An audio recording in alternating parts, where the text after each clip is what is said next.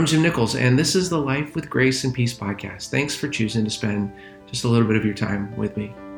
This is a podcast where I share thoughts on life. Really, it's about life abundant, this gift that Jesus offers his followers in John 10:10. Those followers would take the Jesus kingdom message, life abundant, wherever they went. Many of the letters we have in the New Testament include the phrase grace and peace. This is a greeting, certainly, but it's also much more than that. It's a way of living abundant.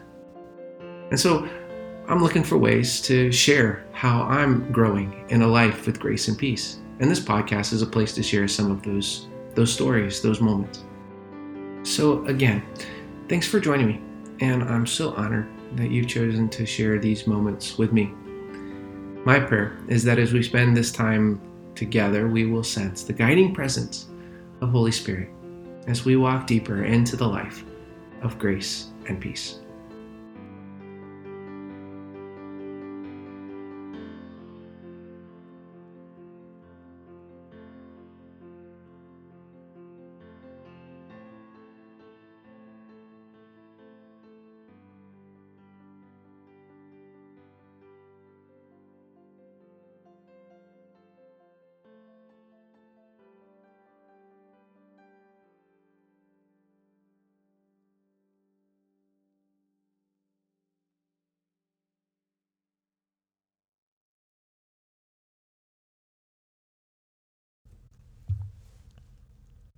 The love of God is the need of every human being on the planet. Without it, we aimlessly wander trying to fill a hole that seems unfillable. We try to fit a bunch of other things in it thinking we'll be fulfilled, but nothing really works. In our attempts, we end up with wounds that need healing. With new wounds, we try any number of remedies that will make it all better, which of course it doesn't. And it ends up being a pretty vicious cycle. In the end, all would be made whole if we just allowed the love of God to be ours. It's only in receiving the love of God that we are able to give love to anyone else. I can't love my wife and kids the way they deserve or the way I want to if I'm not living in the middle of God's love for me. See, without God's love, my brokenness leaks out in selfishness and transactional love, where I want to get something back for what I've given. You've probably noticed that I said God's love and not God's unconditional love. I find there's a lot of confusion regarding what unconditional love and what it is and what it does. When I hear somebody say, God loves me unconditionally, I often hear a lot of add-ons to that truth. What I fear that I hear is God loves me. I don't have to change anything about me. God loves me, warts, scars, bruises, brokenness, and all, and there's nothing I'm going to do about any of it. But is that unconditional love? Is that love at all? If I were a doctor and had a very sick patient, but I did nothing for them, nor did I encourage them to take their medicines, would I be indeed caring for them? Is it okay for a parent to love their kid, but also let them play in the middle of a busy intersection or stick their fingers into an electrical outlet? I love my boys, but I don't want them to do things that will harm them. So does that mean I don't love them unconditionally? Of course not. That God loves unconditionally is one thing, and it's a truth.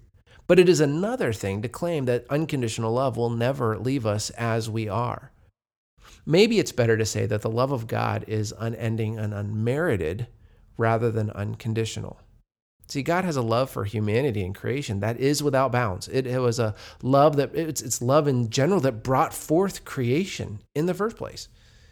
And it's still God's love that keeps life happening. God is also holy, absolutely pure. Holiness is repeatedly seen as a refining fire, something that burns off a decay so that only what is best is left. Holiness cannot tolerate sin, brokenness. God's holiness without love, would obliterate any signs of impurity the very second it occurs. But also God's love without holiness isn't possible due to God's very nature. The two concepts have to work together. God is love and God is holy. God's love is then a holy love. Sin is what separates humanity from God. Sin has to be dealt with so that this love that we're destined to receive, well, can be received. It's God's love that offers the way to deal with sin. It's God's love that covers sin and restores creation. This is a love that is unmerited. We can't do a single thing to earn it. It's a love that is boundless and deep and totally encompassing. It's a love that sees the best and wants the best for us. This is the love that we often call unconditional. But the unconditional love we receive can't let us stay in this space of ongoing brokenness. Unconditional love will never go away. Unconditional love says nothing that we do will make God not love us. But receiving that love also implies that we will be transformed into the one that represents God's love to the world. Yes, God loves us, sin and warts and all. And because God loves us, we're not supposed to stay wart-infested and sin-laden. We are to let that love heal us, heal our wounds, heal our brokenness, heal the places that we just think we're stuck having to deal with for the rest of our lives. God's love is for the transformation of all of us. That unconditional love doesn't mean there is a fee or a duty owed. There's no transaction. But it should mean that we are willing to let all that we hold dearest, all those things we hold dearest to us, well, we let them be invited into the transformation of God's holy love. Being unconditionally loved by God is not an excuse to be a jerk because it's just the way I am. Being unconditionally loved by God doesn't mean that if it feels good, then do it because God loves me anyway. Being unconditionally loved by God doesn't mean that repentance is a bad thing. Actually, it's a great thing that should lead to a huge celebration and party of freedom. Being unconditionally loved by God doesn't mean there isn't a divine plan for you to be more than who you are right now. Being unconditionally loved by God does mean that no matter what happens, I will always have someone who will be there for me. Even when I've disgraced and wounded him, this one wants me to come back and to receive forgiveness. Being unconditionally loved by God does mean that I am never alone. Being unconditionally loved by God means that I don't have to fear judgment. It means I don't have to fear. Being unconditionally loved by God means I have been given life. So I don't know if this is a good word or a hard word for you. It's kind of both for me, if I'm honest. It means I'm loved enough by God that I have an opportunity to be holy as He is, and then to love as He does. In any case, I hope today you'll experience the unmerited love of God, the love that you can do nothing to earn. I also hope that in that love, you will know that God has a great plan for you. Next time on the podcast, I'm going to spend some time talking about Pentecost, my absolute favorite day of the Christian year.